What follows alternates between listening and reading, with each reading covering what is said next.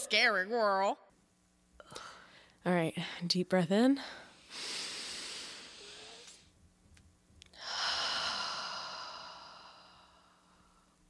Let it out. Did you let it out? I did. Oh. I was really worried. I was like, don't hold it that. Oh, Stephanie, no. Hey, everybody. Hey. Welcome to episode 11 of Dead Time Stories. I'm Sarah. And I'm Stephanie. And this is Dead Time Stories. Yep. Which we said that already. We did.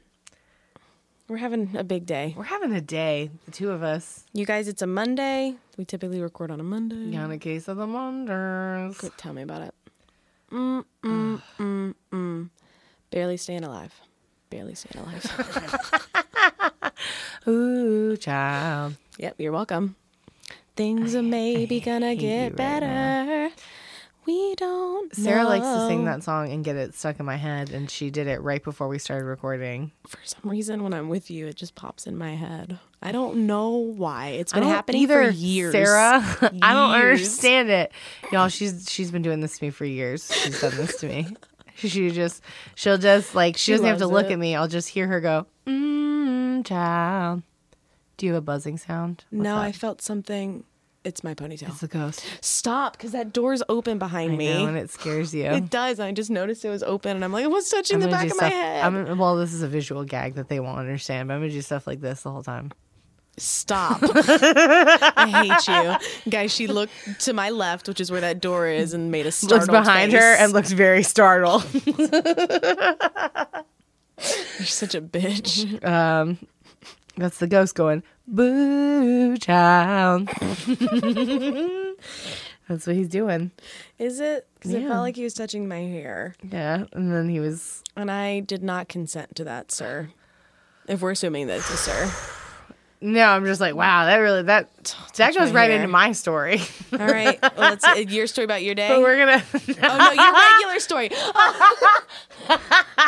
That goes right into my day. No, that goes into my story. But yeah, I was like, I feel like we both said that we kind of have like shorter stories today, which allows for a little more banter. But you said let's save the banter for the end. So if y'all aren't feeling it, you could just like skip it. Skip. Oh, the banter. The banter. If it's at the end of it, they're like, I heard the two ghost stories. I'm not sticking around for this. You know what? That's fair. I think that's fair to our listeners to do that. So do you want to? You went first last time. I did go first. Do you want me to go first? You can go first this time. Okay. Buckle in, everybody. We're just gonna fucking dive right in. So I hope you're ready for it because we didn't banter you up. We did not put that banter like a banter ball lube turkey. away. It's butter. I know, I got There you it. I shook my head at her. Ooh, child. Just fucking do it. All right, so today I'm taking it back to a good old-fashioned ghost story. Mm-hmm. Y'all ready to talk about some ghosts? Born ready. Good. Call me Matt Damon. Oh, Jason Bourne. Because he was, in the Bourne movies. Got it. All right, guys, so today we're going to be talking about the Hanna House, or known as the Hanna Mansion. It's located in Indianapolis, Indiana. It was built in 1858. That's what I'm talking about. I'm just kidding. Well, I went first, so sucks to be you, doesn't it? Guess you got to come up with something else on the fly. So go ahead. You go ahead. I'm sorry. Built in 1858 by Alexander Hanna. The 24 room. So it was actually named after the person. For once, yeah. Okay. Yeah. Right? You're welcome. I know we all have dealt with Grumblethorpe. What? I'm sorry. I'm gonna cough. But I was gonna give you a moment to pause. I'm so sorry. I didn't mean to imply. She's already got me startled. She just looked down at the ground and looked really concerned. And I was like, is it a mouse? Startling Stephanie. That's what they call me. Do they? No one's ever called me that. Well, should we start? No. The mansion is 24 rooms, and obviously it predates the Civil War. Now, Obviously. 1858. Alexander Hanna was really well known in Indiana for a well-known politician, and he was also well known in Indiana for his stand against slavery. And before the Civil War, the mansion was part of the Underground Railroad that ran through Indiana. He would hide runaway slaves in the mansion's basement. over during the daytime until nighttime when they could then cart them by wagon to the next some Underground spot. Railroad shit. Exactly. Unfortunately, though, because we're talking about this, so it's going to take a turn.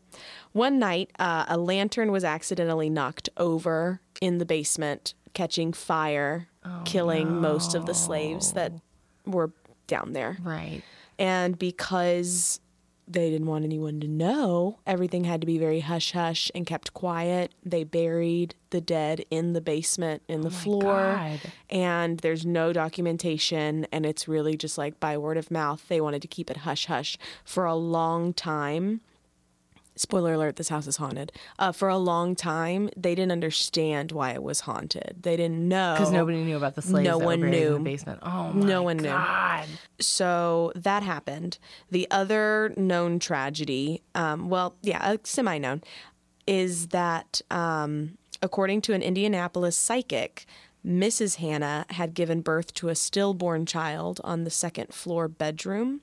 And a visit to the cemetery where her and her husband are buried did find a small, unmarked, infant-sized gravestone in the family plot with only a single date etched in the stone to sort of corroborate that story. So we got, unfortunately, dead people, grown-ups, slaves at the time, in the basement. And then she apparently miscarried and gave birth to a dead baby on the second floor. So Hannah himself owned the home until 1899 when his heirs sold the place to another family. Since that time, there have been reports of many strange things in the house, like moving objects, phantom sounds, and the big one is just an unexplainable smell of death, decay, decomposition, just like enough to make people have to walk away and leave the whole house. From 1899 to 1962, various members of these two different families lived in the Grand Mansion. But come 1962, one guy named David Elder took responsibility of being the caretaker of the place. However, he didn't live there. After he was done from 1968 to 1978, a Mr. and Mrs. O'Brien moved into the mansion and opened an antique store in one part of the mansion and lived part-time in the other parts of the mansion, right?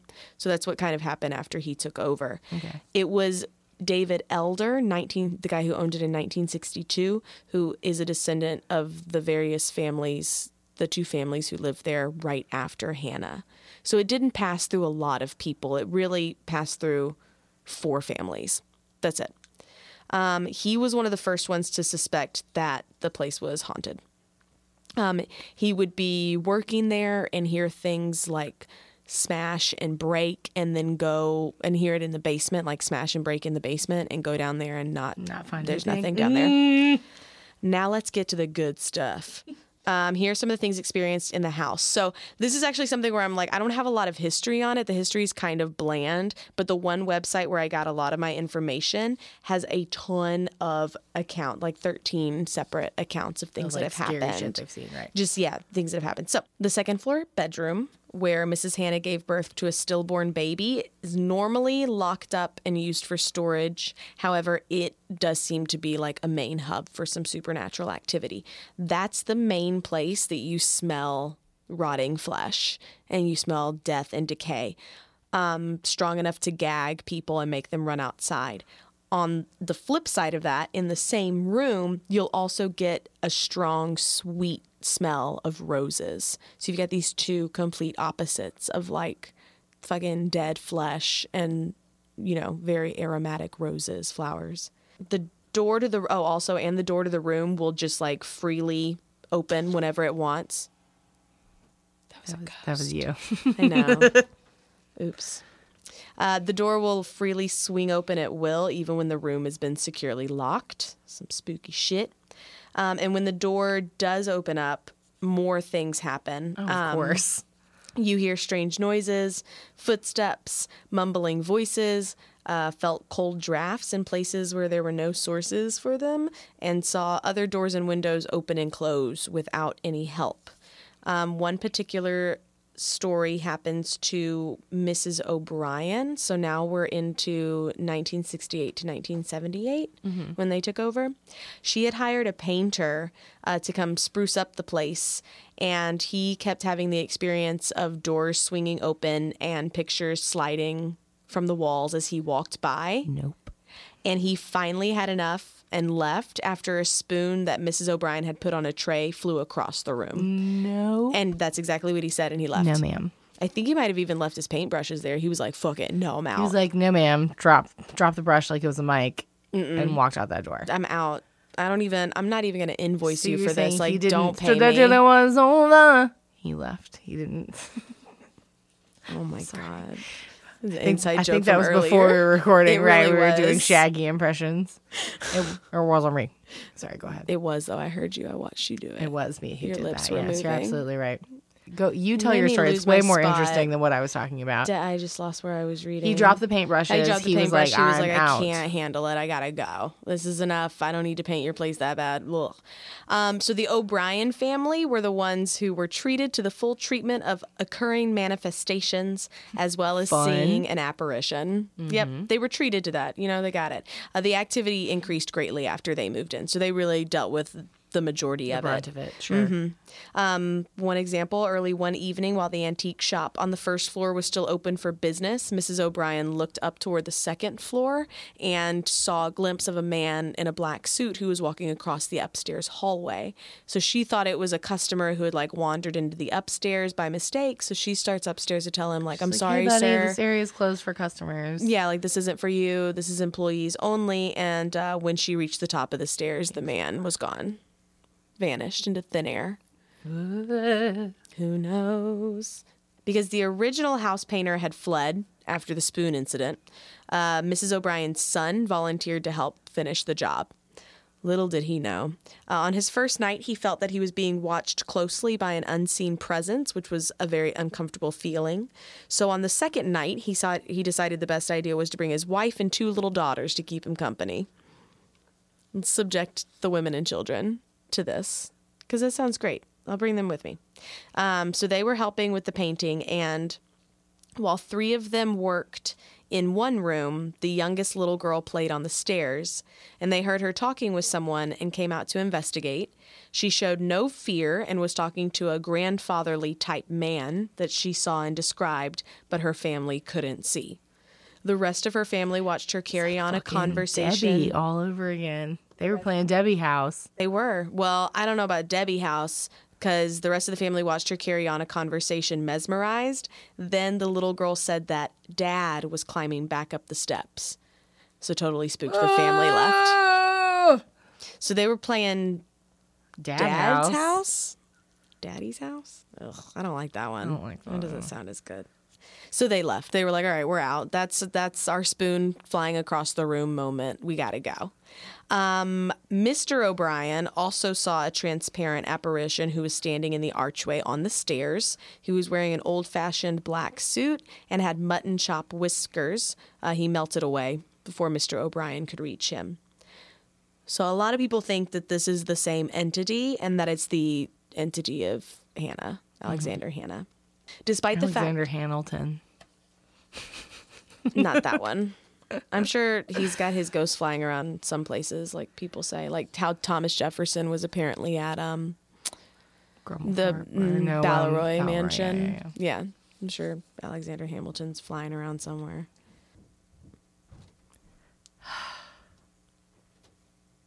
So, unlike this place, despite the fact that the staircase leading to the second floor was carpeted, the sound of footsteps varying loudness, along with rustling clothing, could clearly be heard. She glanced knowingly upward at the ceiling Eric where they were Angela or Haley, whoever's walking. stomping around this house. And he's usually a little lighter footed. These are Halen? I said Eric is usually a little lighter footed.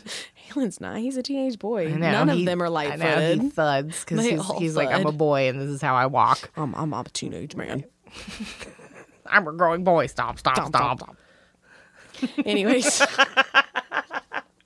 Mr. O'Brien also witnessed the door to the attic open by itself after also watching the handle deliberately turn by itself. No, ma'am. Loud groans from somewhere down the second floor hallway were heard by Mr. O'Brien one night as he was watching TV in one of the upstairs bedrooms.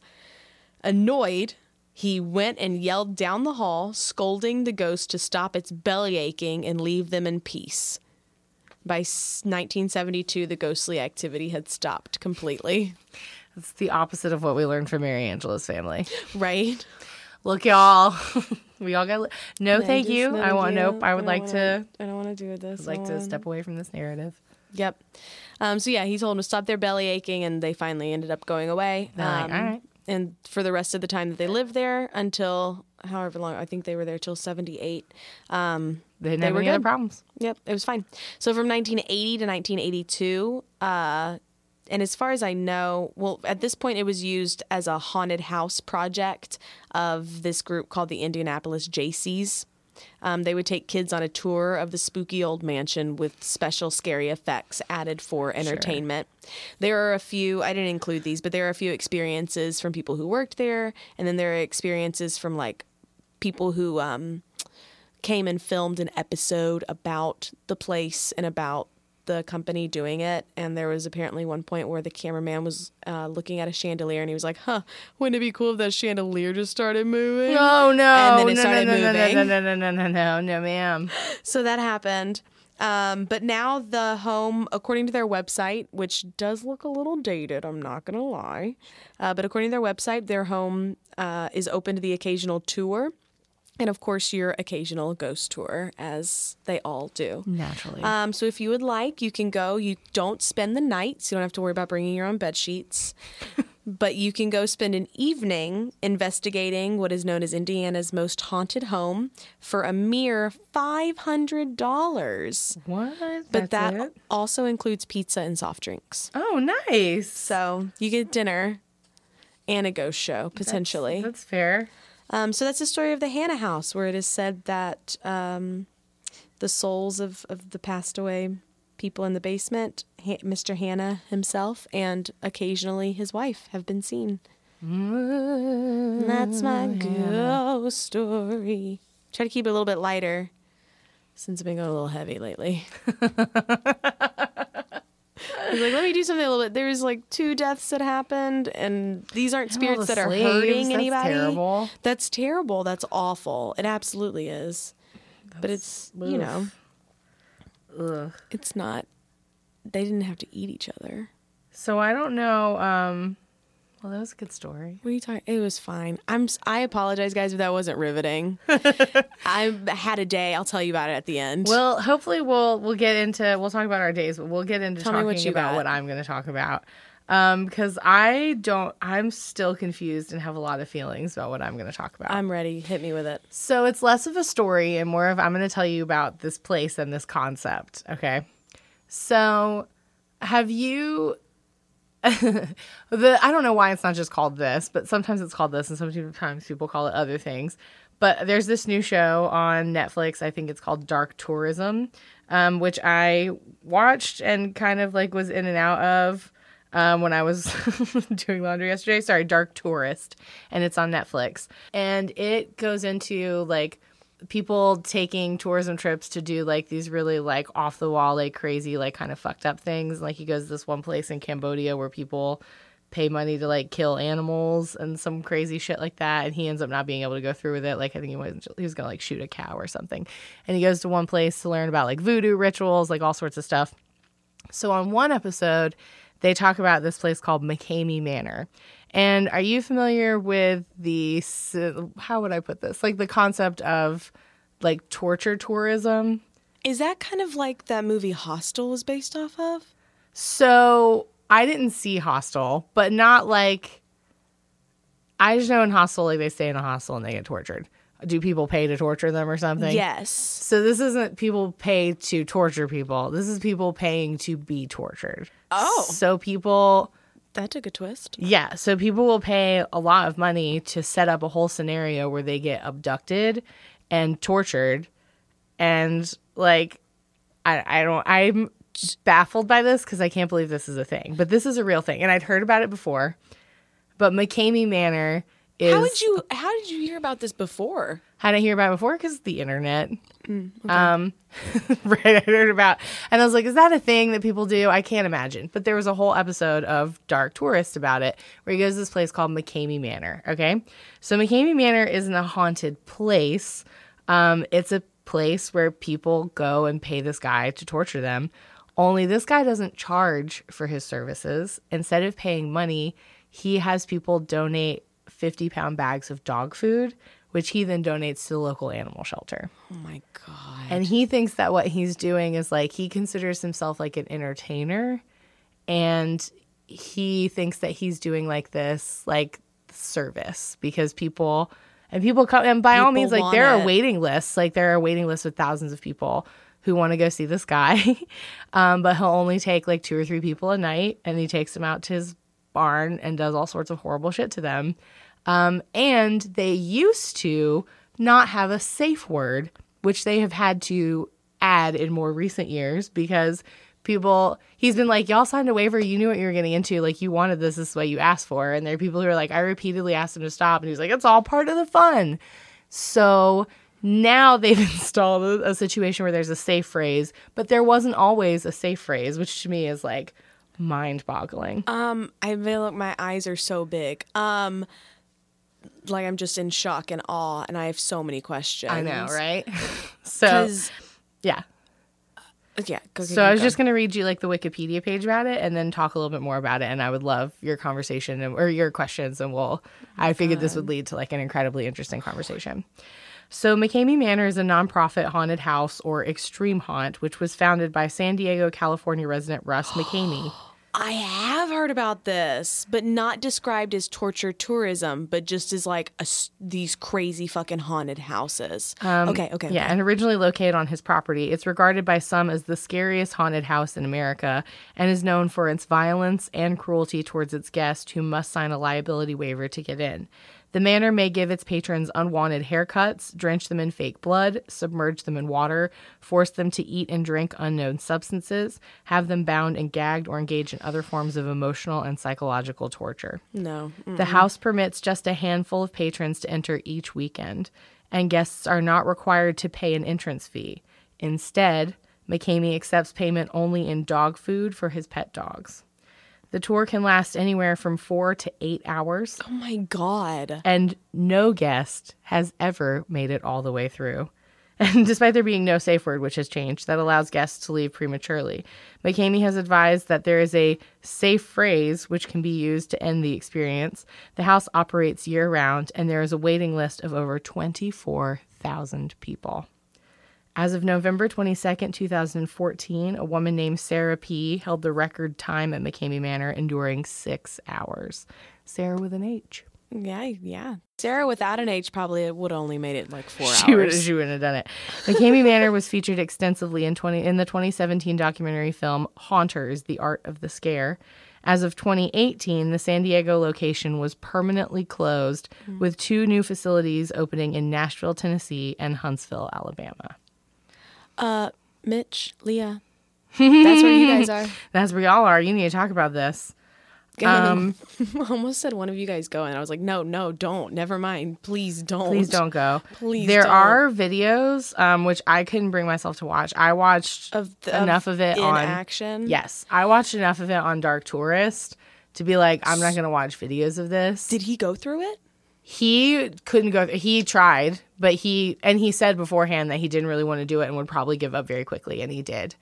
And the thing about the safe phrase is that the safe phrase is usually something like kind of humiliating, and they have to say, right, they like agree upon it beforehand, but they usually have to say like that they're a coward and that they're pathetic and they couldn't do it. And there was a person that he was going in with who had been, waiting for months to go in. And that person's safe phrase, so the host name was David, and that person's safe phrase was he had to say, like, I'm more of a coward than David, I'm pathetic, like, I can't do it, and blah, blah, blah, even though he lasted longer than David, but he was somebody who actually wanted to do it. Yeah. But there's hours of, like, intense psychological stuff that leads up to them before they even go in and do any of the torture stuff. But usually they're like blindfolded with duct tape.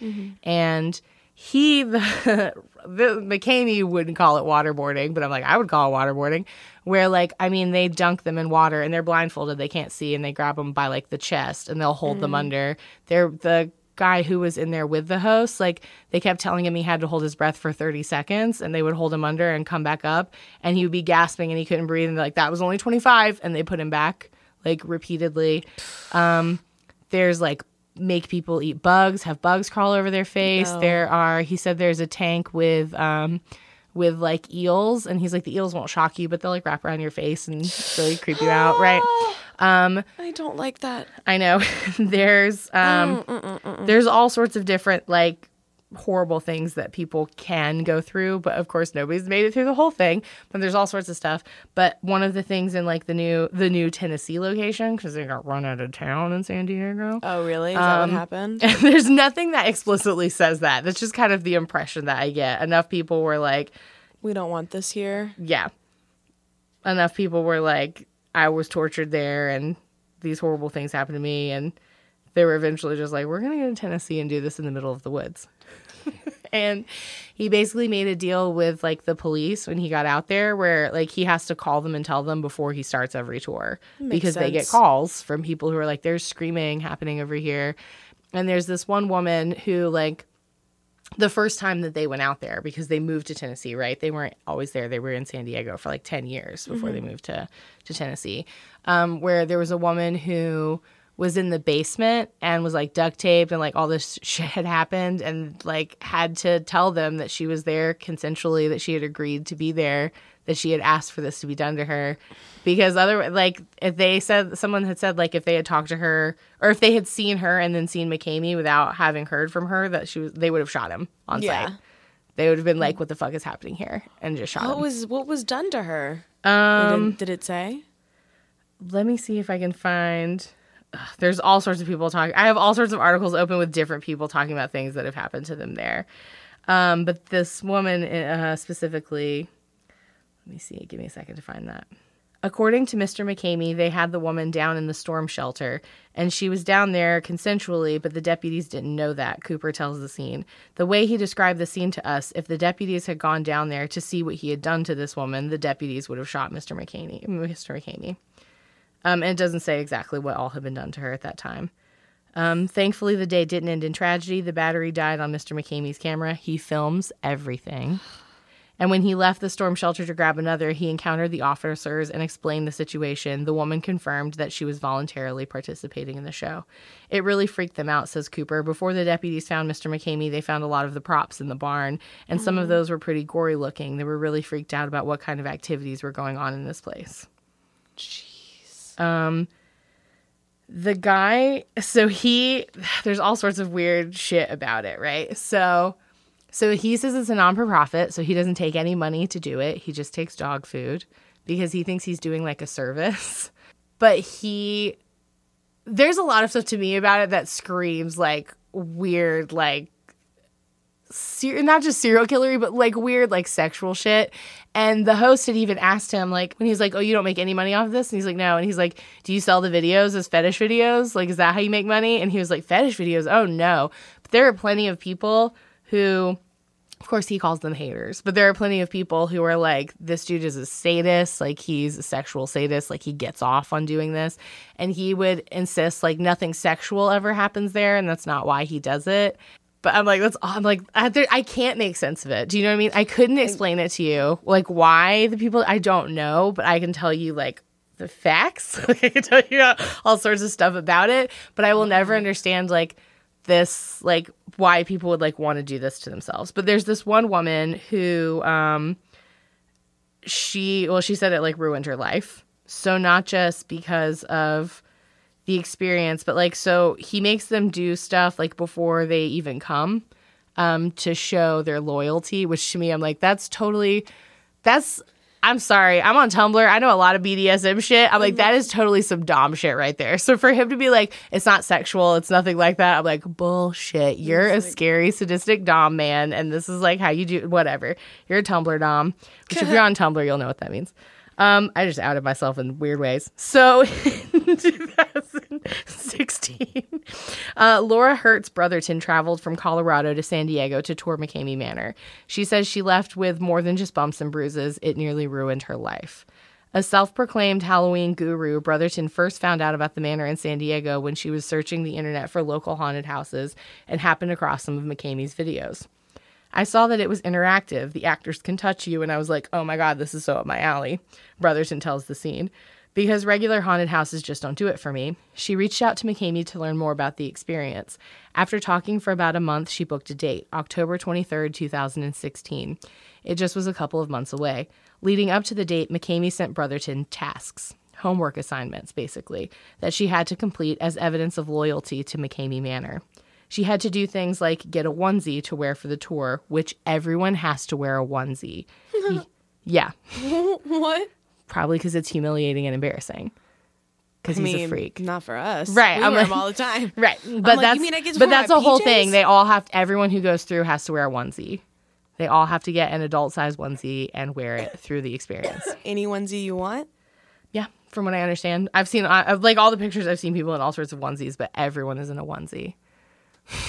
I would just hate to walk in and see someone getting tortured and they're in that onesie from A Christmas Story. The one like I have, the bunny rabbit. Yes. I was like, I have a bunny rabbit onesie.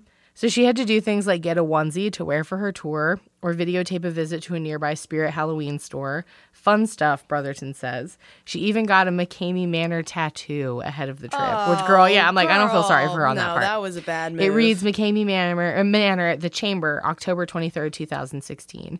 Drops of blood are dripping from the script letters. While posting these assignments on Facebook, as McCamey requested, Brotherton, who was going through a separation with her husband, started to hit it off with another fan on the page. This man, who lived on the other side of the country, said he was experiencing something similar with his wife. It's embarrassing to say, but it turned into an online romantic relationship, Brotherton said.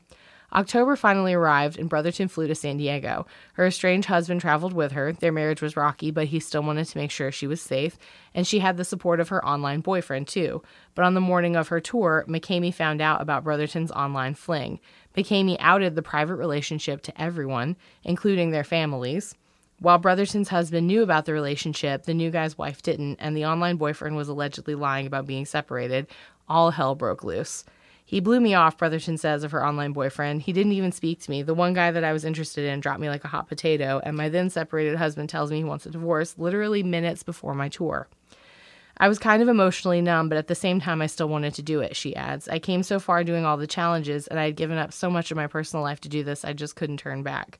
Brotherton believes McCamey was personally offended by her online relationship. All he kept saying was, I don't believe in cheaters, she says, and it caused her tour to spiral into something far more sinister than the usual McCamey Manor experience. With McCamey manning the camera and calling the shots, the McCamey Manor actors, as he calls them, the staff who actually get physical with each participant, began the haunt, and it didn't end for hours. I was waterboarded, I was tased, I was whipped, she says. I still have scars of everything they did to me. I was repeatedly hit in my face over and over again, like open-handed, as hard as a man could hit a woman in the face. Even through them hitting me, I was so numb by what happened previous to that, I didn't even make a sound or a grunt, nothing. I didn't even cry, I didn't scream, I didn't say ouch.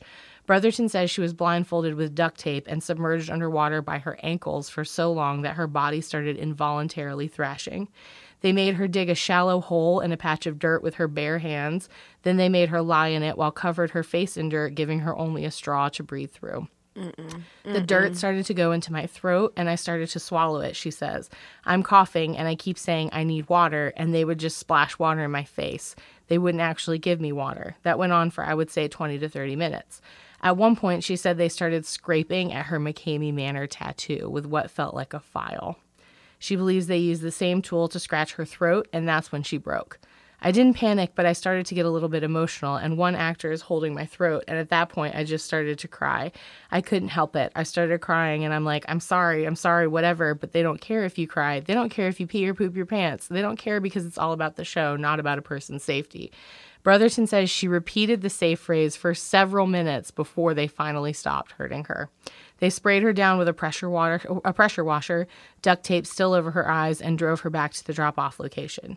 My arms and hands were shaking so much from adrenaline, they thought I was seizing. Before she was allowed to leave, she says she had to record an exit video. Everyone who visits McCamey Manor does. Before Russ turned the camera on, he said to me, if I do not say good things about McCamey Manor, I will start telling what actually happened. He's going to sue me for $50,000, says Brotherton. I signed a waiver saying this could happen, so Russ forced me into saying all these things like, oh my God, my tour was amazing, it was exhilarating, blah, blah, blah. Like, who is actually going to say that after getting hit in the face as many times as I did and going through what I went through?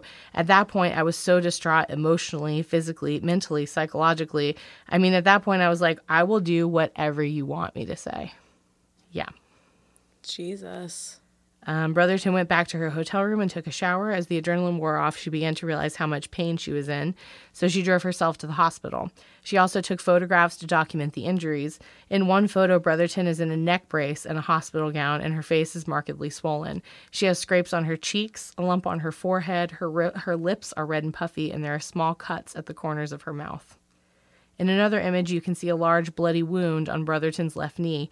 She says that's an old surgery scar that opened up after McCamey's actors cut off her knee pads and made her crawl on the ground. Her legs are covered in scratches, and there's a large purple bruise on the top of her left foot.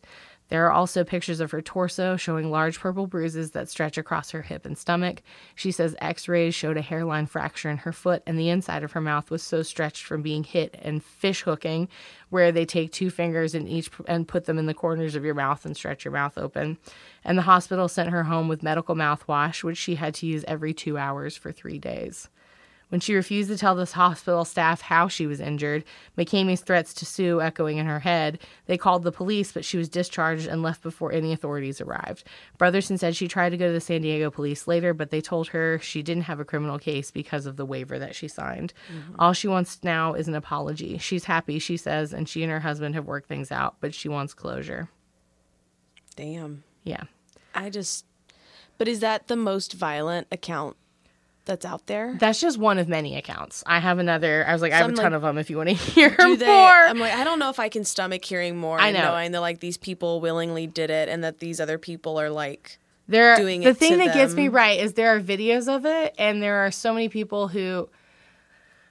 I'm like, you can withdraw consent at any time. So I'm not like, I don't feel bad that she's like, I went and this is horrible and I want to stop, and now it stopped. It should have stopped as soon as she said she wanted it to stop, mm-hmm. not several minutes later. Not that I want to say these people deserve, but I'm like, they go there. I don't know what they expect. There are videos, and there are a ton of them, and there are all these articles where people talk about what happens to you. And there are a ton of people who have gone and they, even though they couldn't finish, rave about the experience. Yeah. There are tons of people who are like fans, and a lot of the people who, I believe many of the actors who are there are people who have been through it. Are people who, it's so like Saw, it's so creepy, where it's like, they become like his disciples when they've survived what he puts them through. Yeah. But I feel, now I didn't see anything that said this, but I feel like that had a lot to do with their move to Tennessee, was they had all these, after 10 years, they had all these people who were like, this is a fucking horrible place, and these things happened to me, and that wasn't what I agreed to, and, it was awful, I was tortured, whatever. And enough of that, he was like, let's fucking move to the middle of nowhere in Tennessee and try and start this all over again. See what happens in Tennessee. Yeah. So this place is still around, the McCamey Manor. And again, these are people, there's a 24,000 person wait list of people who are trying to go there. So I cannot wrap my mind. I can understand wanting to watch horror movies. I can understand, wanting to get scared a little bit. I can't understand, like, wanting to be tortured. Like, I can't fathom that. Like, I mean, and you talk about how they use a lot of mental torture. I'm like, yes. You're not just walking away when that's done, taking a shower. Right, you're carrying a lot of that away with you. Yeah. And he even says that, like, the psychological stuff that he does is way more fucked up than the physical pain he puts people through. But the two are tied together. Mm-hmm. Because it's a whole experience. Does he mention how he came up with this idea? I didn't see anything that had to do with that. Like what the origin is? I know he said that I don't know if he was a Navy SEAL, but he was in the Navy. I only think because I'm like, did he have to go through that kind of front shit? He was in the Navy, and the only money that he gets is his like Navy stipend from retiring from the Navy. Because remember, he doesn't charge people to do his thing. He just tells them to bring him a bag of dog food. And then he lives off of his Navy pension. Jesus. Yeah. I'm just like, I'm speechless, and I just can't. It's been a long day, and then you hit me with this, and I'm just like, holy God. Brandon Vance has taken the tour twice since McKamey moved to Summertown, and he can't wait to go again. What? He's visited hundreds of haunted houses over the years. He and his friends tour them every weekend during Halloween season, and to get to McKamey's, Vance has to drive from McKinney, Texas. That's a 10-hour trip each way. Yeah. For Vance, touring McKamey Manor is about more than just being scared. He describes it as therapeutic, a way to cope with missing the adrenaline rush he felt during his time in the Army. I try to fill those gaps with some of the most extreme things, Vance tells Scene. McKamey Manor, skydiving, bungee jumping, rock climbing. I've done everything. I don't get that adrenaline rush from jumping out of a plane anymore. It's not the same as when you're sitting in a Humvee, locked and loaded. You've said your last prayer and go outside the wire. It's very hard to replicate that. With McKamey Manor, he continues, that's the closest I've ever come. I get to experience that feeling again. It's almost euphoric. Vance knows he's not going to die in McKamey Manor, but the illusion of being unsafe gives him the thrill. The fear of the unknown in and of itself can be terrifying, and that's part of it, he says. The whole thing is head games. That's what's great about it. Vance's first trip through the manor didn't last nearly as long as Brotherton's. While McKamey says Brotherton's ordeal went on for nearly 2 hours, Brotherton puts it closer to 3. Vance, once he made it through the waiver process and into McKamey's mysterious lair, lasted less than a minute. He laughs when he admits how quickly he caved. The second time, Vance says, he lasted all of 3 minutes. He had to pull the plug when he found himself tied up in a straitjacket with duct tape over his face and some kind of fencing material constricting his entire body as he was lowered into a trench full of water. I have this thing with water and it freaked me out, he says. I quit. Scott McNinch didn't last long either. The married father of 5 and general manager of Folklore Haunted House in Atlanta drove 4 hours from his home in Dallas, Georgia to take a crack at McKinney's $20,000 reward. Oh, there's a $20,000 reward if you can make it through the whole thing. I just got to take a second to back up to this first guy who talks about how he's doing this for the adrenaline and rush. He had a great time, and he's never been able to last more than 3 minutes. Dude, of course you love that. I'm like, okay, I can get the adrenaline. I like to ride a roller coaster. Like, he must be crazy, spending hours. And I'm like, oh, 3 minutes? Oh, go fuck yourself. McNinch bought an orange Charmander Pokemon onesie on Amazon and arrived at McKamey's Manor at 2 p.m., prepared to give it his all. How long did he last on his tour? A minute. Oh, less than a minute, he says with a laugh. McNinch won't say what happened in his brief McKamey Manor tour, but he is definitely going back. A few weeks after his trip, he got a large, colorful tattoo of McKamey Manor logo on his right arm. Rivers of blood are pouring out of a gagged man's eyes, and silhouetted monsters are lurking in the background.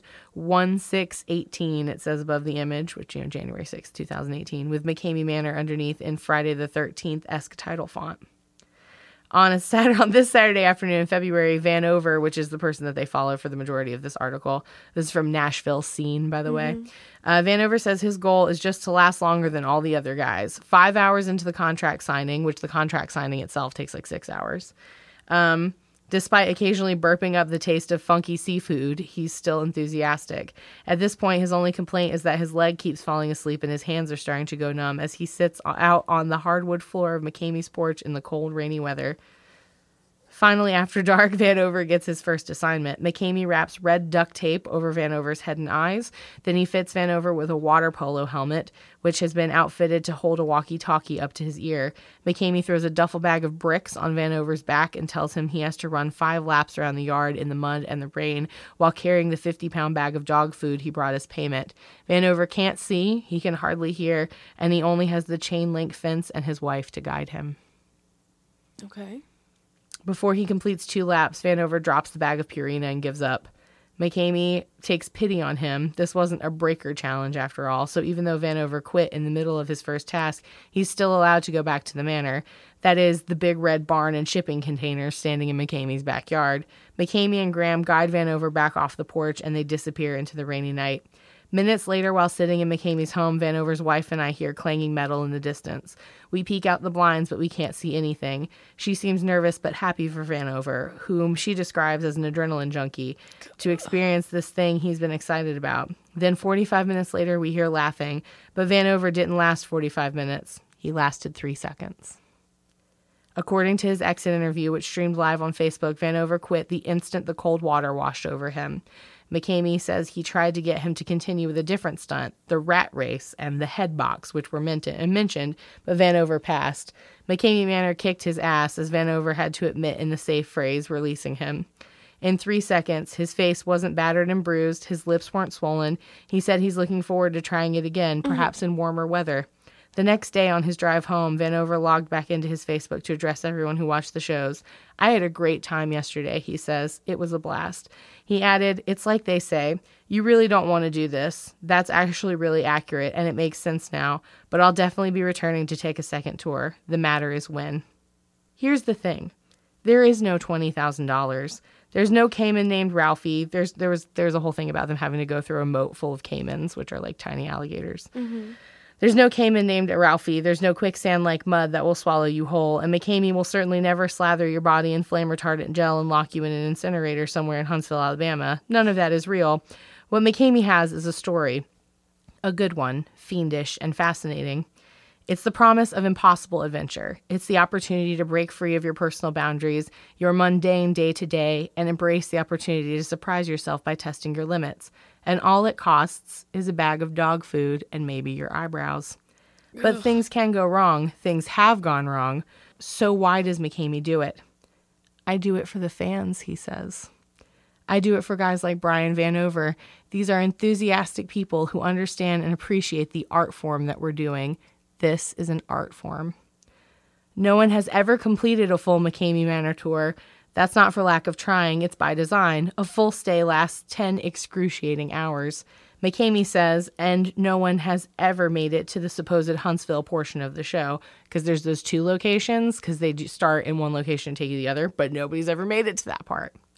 McKamey knows what will break people, and after stringing them along with some fake blood, gnarly props, and a silly afternoon of wall sits and Elton John songs, he can simply pull out what's needed to shut the show down when he's ready for it to end, which doesn't take long.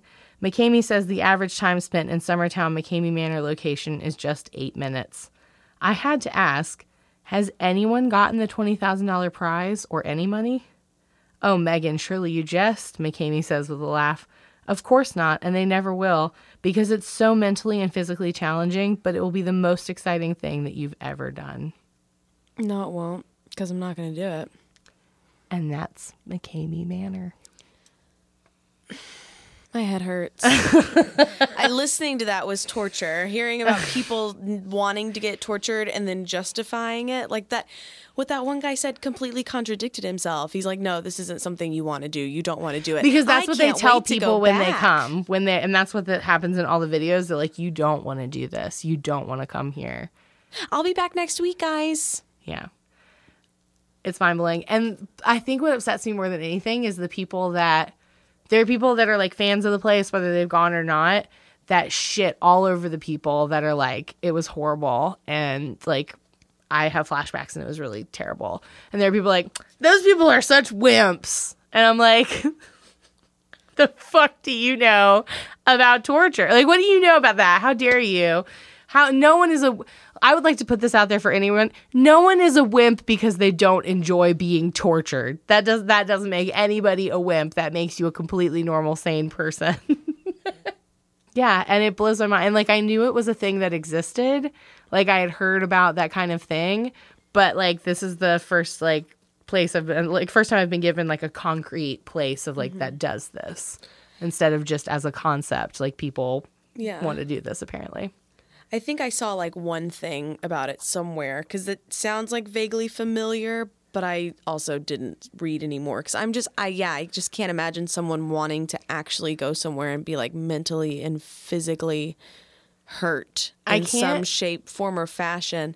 But I also don't go to haunted houses. I don't watch scary movies. I can't figure out like what bothers me about it more, like how much he enjoys it, or like the fact that there are people clamoring to get in. And like people, not just, people who've never been, but people who've been are like, I want to go again. I gotta go back. Why? Why? No, thank you. I don't understand. I don't like it. I do feel happy that took up more time than I anticipated, but that's because you had questions, so I could Oh my God. read some more horrible things. Those stories are awful. Yeah. I'm like, there's no way I would never, ever in a million years ever put myself Not in even that for situation. I'm not even gonna be like, what's a cheap, fun night out? We just got to buy a bag of dog food. Let's go to McCamey Manor.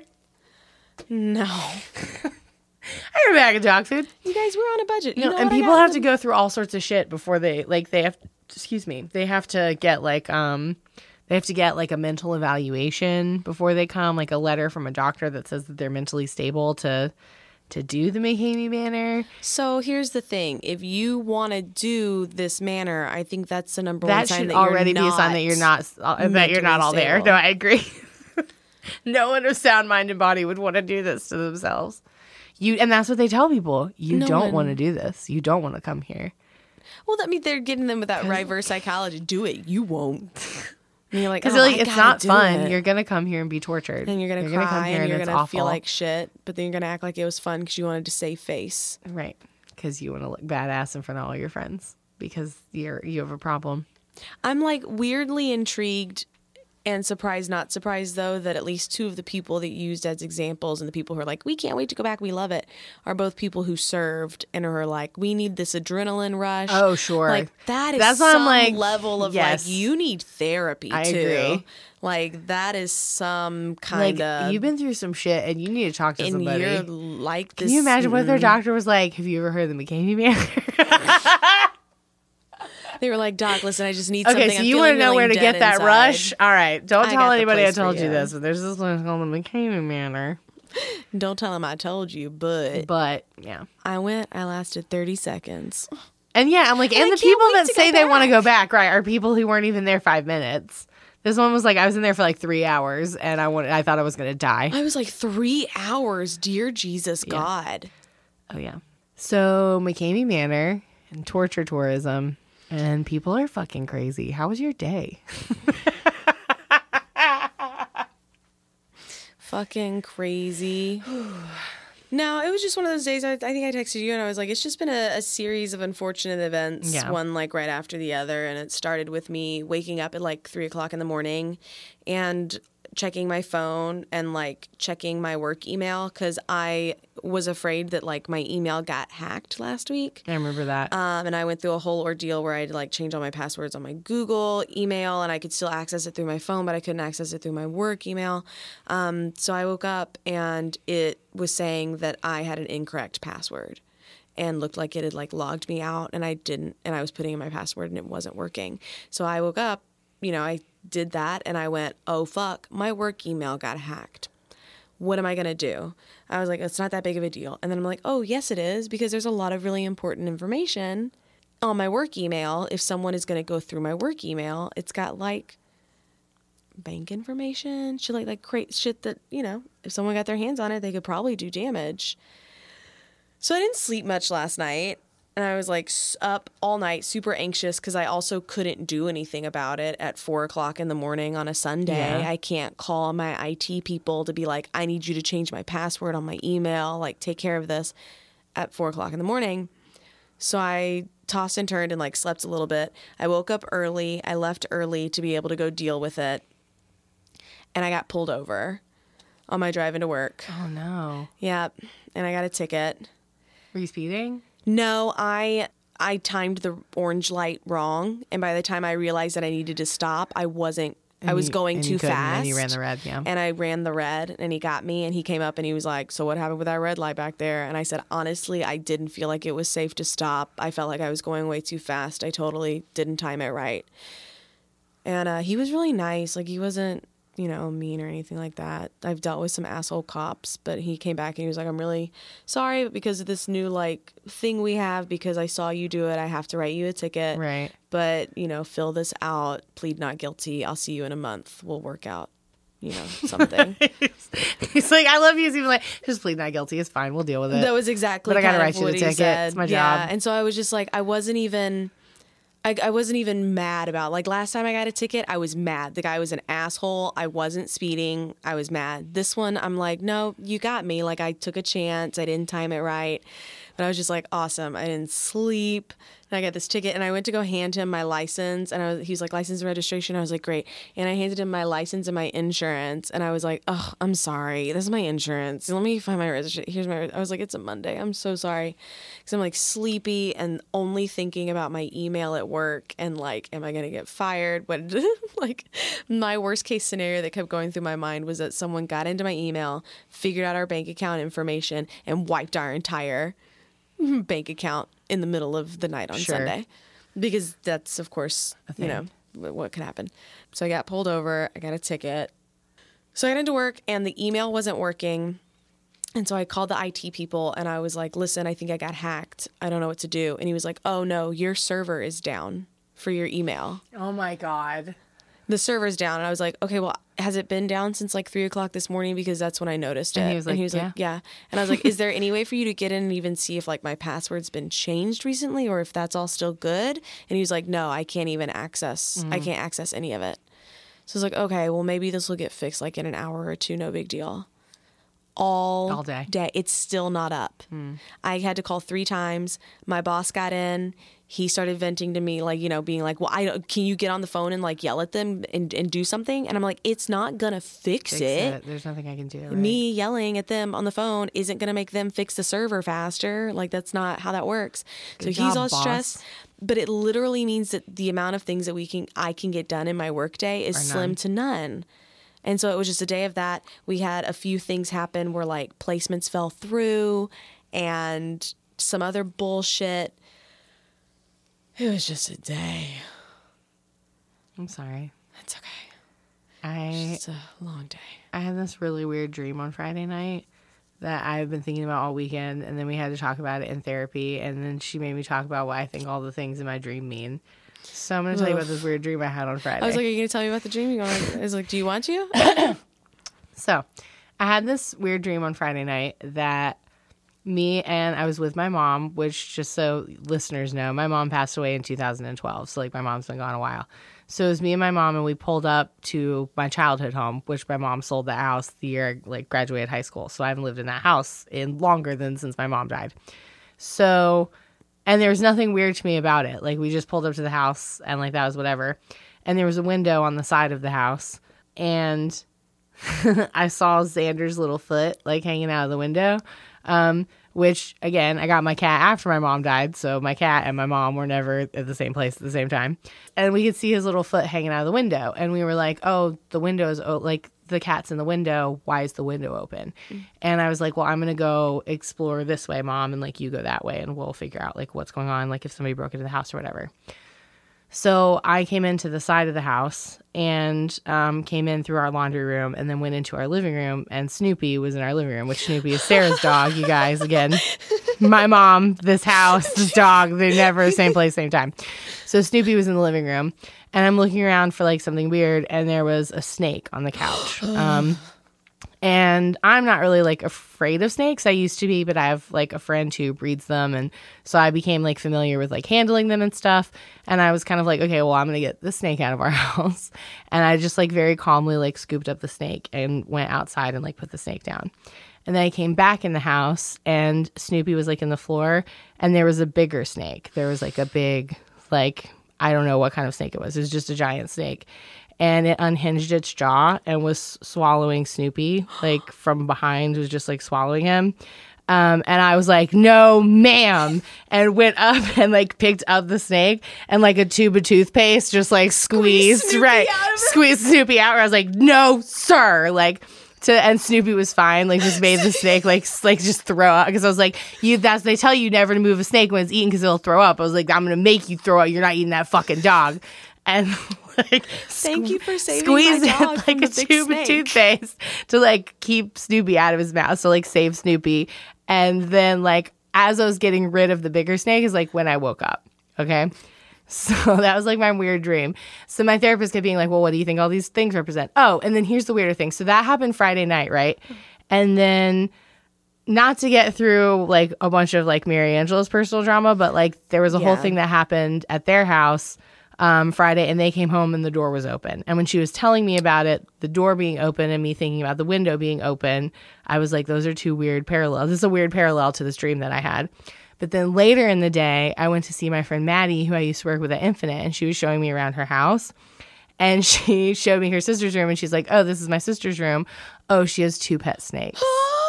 And there were 2 snakes in there. So those 2 things happened after I had this dream. That's freaky. That like I already like couldn't stop thinking about the dream because it was so vivid. And I don't dream very often where I have like really vivid dreams, but when I do, like I remember them really, really well. And like I couldn't stop thinking about it because there were just so many weird elements to it. But then those 2 things happened on Saturday after I had had that weird dream. Yeah. And that's real, y'all. This isn't an internet story. This is a thing that I really experienced. That's crazy. Yeah. But then she was like, what do you think all these things represent? Blah, blah, blah, blah, blah, blah. And yeah. And that got really emotional because like when I was talking about, you know, she was like, well, what does your childhood home represent? What does like your mom represent? And for me, those things were like, not like safety and security, which I think is what she was implying, but like, this is going to sound so weird, but like a sense of normalcy. Yeah. Where like those are 2 things I don't have that it's weird that I don't have. Like it's weird to not have a mom, and it's weird to tell people that I'm homeless.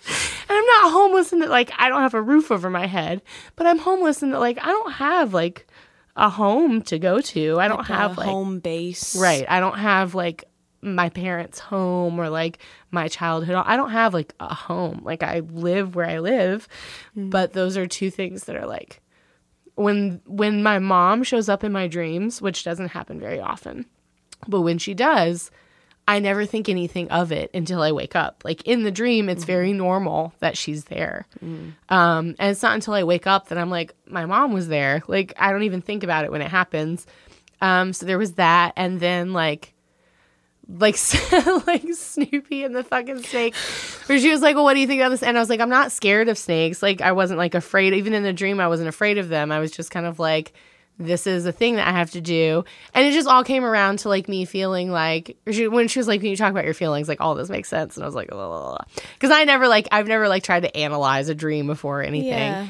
But I was just like, the snakes, to me, I wasn't afraid of the snakes. Like to me, it was something where I was like, okay, this has come up, but I know how to handle it. And I felt very, in the dream, like felt very like on top of it. I was like, I know how to do this. I know how to take care of this. Oh, you trying to swallow that dog? I don't think so. Boom, you're throwing up that dog. Like not happening. Not today, snaking. Not today, snaking. But yeah, no, those were things that I felt very like in the dream. I felt very like I had under control. And she was asking about like the dog and the cat, and I was laughing, and I was like, the dog, I was like, you know, he was like, he's not my dog, so like sometimes he gets on my nerves, but at the same time I was like, I couldn't fucking let anything happen to that dog. Like he was like, even if he annoys me, I was like, oh, nothing's happening to that. I don't fucking think so. Like it's not happening. And so that was like really funny to me, where that's how great. I like handled that situation. But yeah, it was a lot, and dealing with, you know, my emotions and how I feel about all the things that I do. But that was my weird dream. That is a crazy dream. I know. And then those 2 things, the thing about the fucking, the window being open and the door being open, and then the 2 snakes, like this is my sister's room. She has 2 pet snakes. And I was like, I had this fucking dream with 2 snakes. Like this is crazy. Ugh. So that's insane. So that in and of itself was a good story for I know, right? You had some good stories. So, yeah. It's been a day. It's been a whole fucking day. It's been a lot of really great dead time stories. Yeah. You know what other stories I'd love to hear? Our listener stories. I would love to hear our listeners' stories. Tell them how they can send them to us, Stephanie.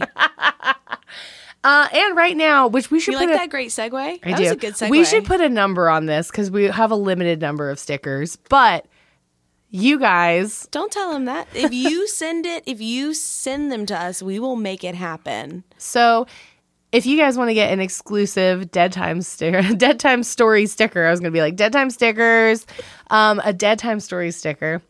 You can get that by writing a review on iTunes, Google Play, also is helpful. And Facebook. Facebook. Yes. Write a review, screenshot it, and send it to us along with your address information, and we will send you a Dead Time Story sticker.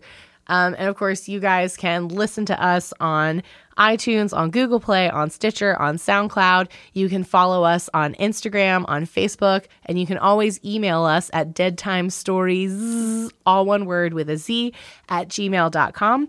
And Dead Time Stories is our name on Instagram, of course, as well. And if you want to follow our personal accounts, Sarah is at OverYourHeadins, HEDDINS. Get it? On Instagram. And I am SC Kernison, KERNISAN. That's my last name. And that's where we are on Insta if you want to follow our personal Instagrams. But please, please, please follow us on our regular Instagram and review us and tell us that you like us and send us your own personal stories. I am so ready to send out some stickers. Me too. Ready to send some stickers. We can already give a little shout out to Shaggy at Paraholics. Yeah, we got one going out. Because he's the first person to do it and was like, you ladies rock. So everyone else, step up your game. Yeah. So we're going to send him a sticker and it's going to be rad. Yep. And you, if you write a review, listener, we're talking to you. She wasn't talking to me. She was talking to you. Right? She was looking at me when she said it, but she wasn't But that's talking to because me. she's here. You understand. Sleep well, you guys. Hope you'd enjoyed our Dead Time Stories. I hope you sleep well and don't have terrible nightmares about McCamey snakes. Manor and snakes and stuff. Not today, snakin'. Snakin'. Thanks for listening, guys. Bye. Eric. Dead Time Stories is hosted by Sarah Heddens and Stephanie C. Kernison. Music and editing by Eric Gershnow. Artwork by Rennie Slackman.